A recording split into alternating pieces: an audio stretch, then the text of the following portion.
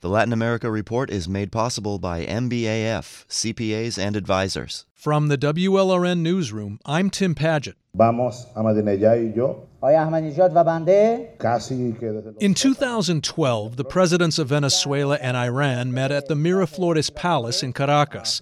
The bromance between Hugo Chávez and Mahmoud Ahmadinejad alarmed Washington. Venezuela and Iran were, and still are, sworn enemies of the U.S. So Chávez had fun joking that Ahmadinejad had come to help him fire large missiles at America. Van a salir de aquí unos misiles. That remark may have sounded merely mischievous back then, but not today. Not with the U.S. and Iran actually trading missile fire this month and raising fears of a larger military conflict. Iran's presence in Venezuela, right in the U.S.'s own hemispheric neighborhood, has just become a darker subject. I don't like to be alarmist. I do, however, think it's something that we should be watching very closely, that people should be concerned about. Eileen Prusher is a former Middle East correspondent and Jerusalem bureau chief for the Christian Science Monitor. Today she teaches journalism at Florida Atlantic University in Boca Raton.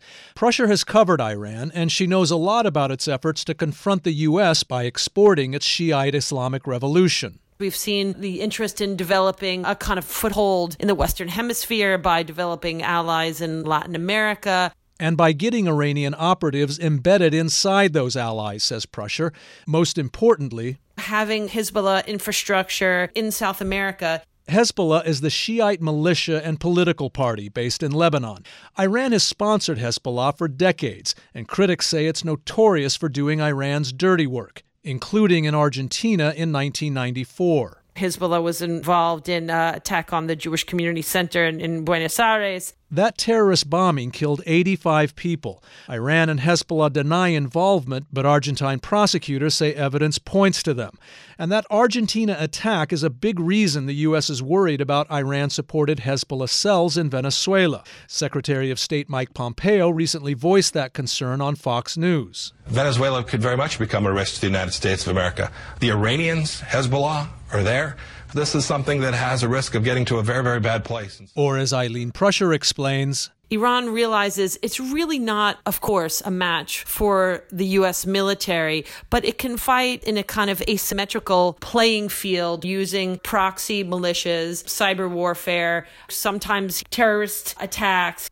They're there. We're certain they're there. Brian Fonseca heads the Institute for Public Policy at Florida International University. He's a former intelligence analyst for the U.S. military's Southern Command based in Doral. Fonseca also believes Iran and Hezbollah have footprints in Venezuela.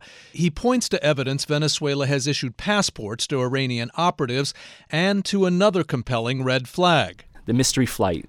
According to intelligence, in the late 2000s, Venezuela's state-run airline started making unannounced regular flights between Caracas and Tehran. You never had a clear manifest. The plane was always full, but yet there was no record of anybody traveling on it.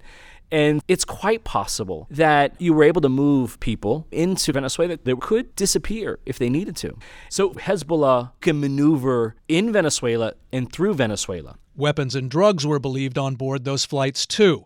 The U.S. recently indicted former Venezuelan Vice President Tarek al-Assami for drug trafficking. He is allegedly tied to Hezbollah. Fonseca says the big question, then, is what Iran and Hezbollah are actually doing in Venezuela, and what they might do if the U.S. and Iran go to war. We don't know what they're capable of. We don't know where they're targeting. But you can attack American interests. The soft targets, people, infrastructure, the whole totality of the American presence in the region. And you're going to see political pressure on Washington to fix that. But Fonseca doesn't think Americans should lose too much sleep over Iran's footprint in Venezuela and South America. He doesn't think Hezbollah has terrorist training camps there, for example, or that it's linked with guerrillas like Colombia's FARC.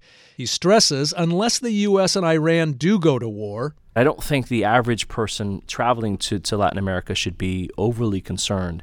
And fortunately, a U.S.-Iran war looks less likely now than it did a week ago. I'm Tim Padgett in Miami. The Latin America Report is made possible by MBAF, CPAs and advisors.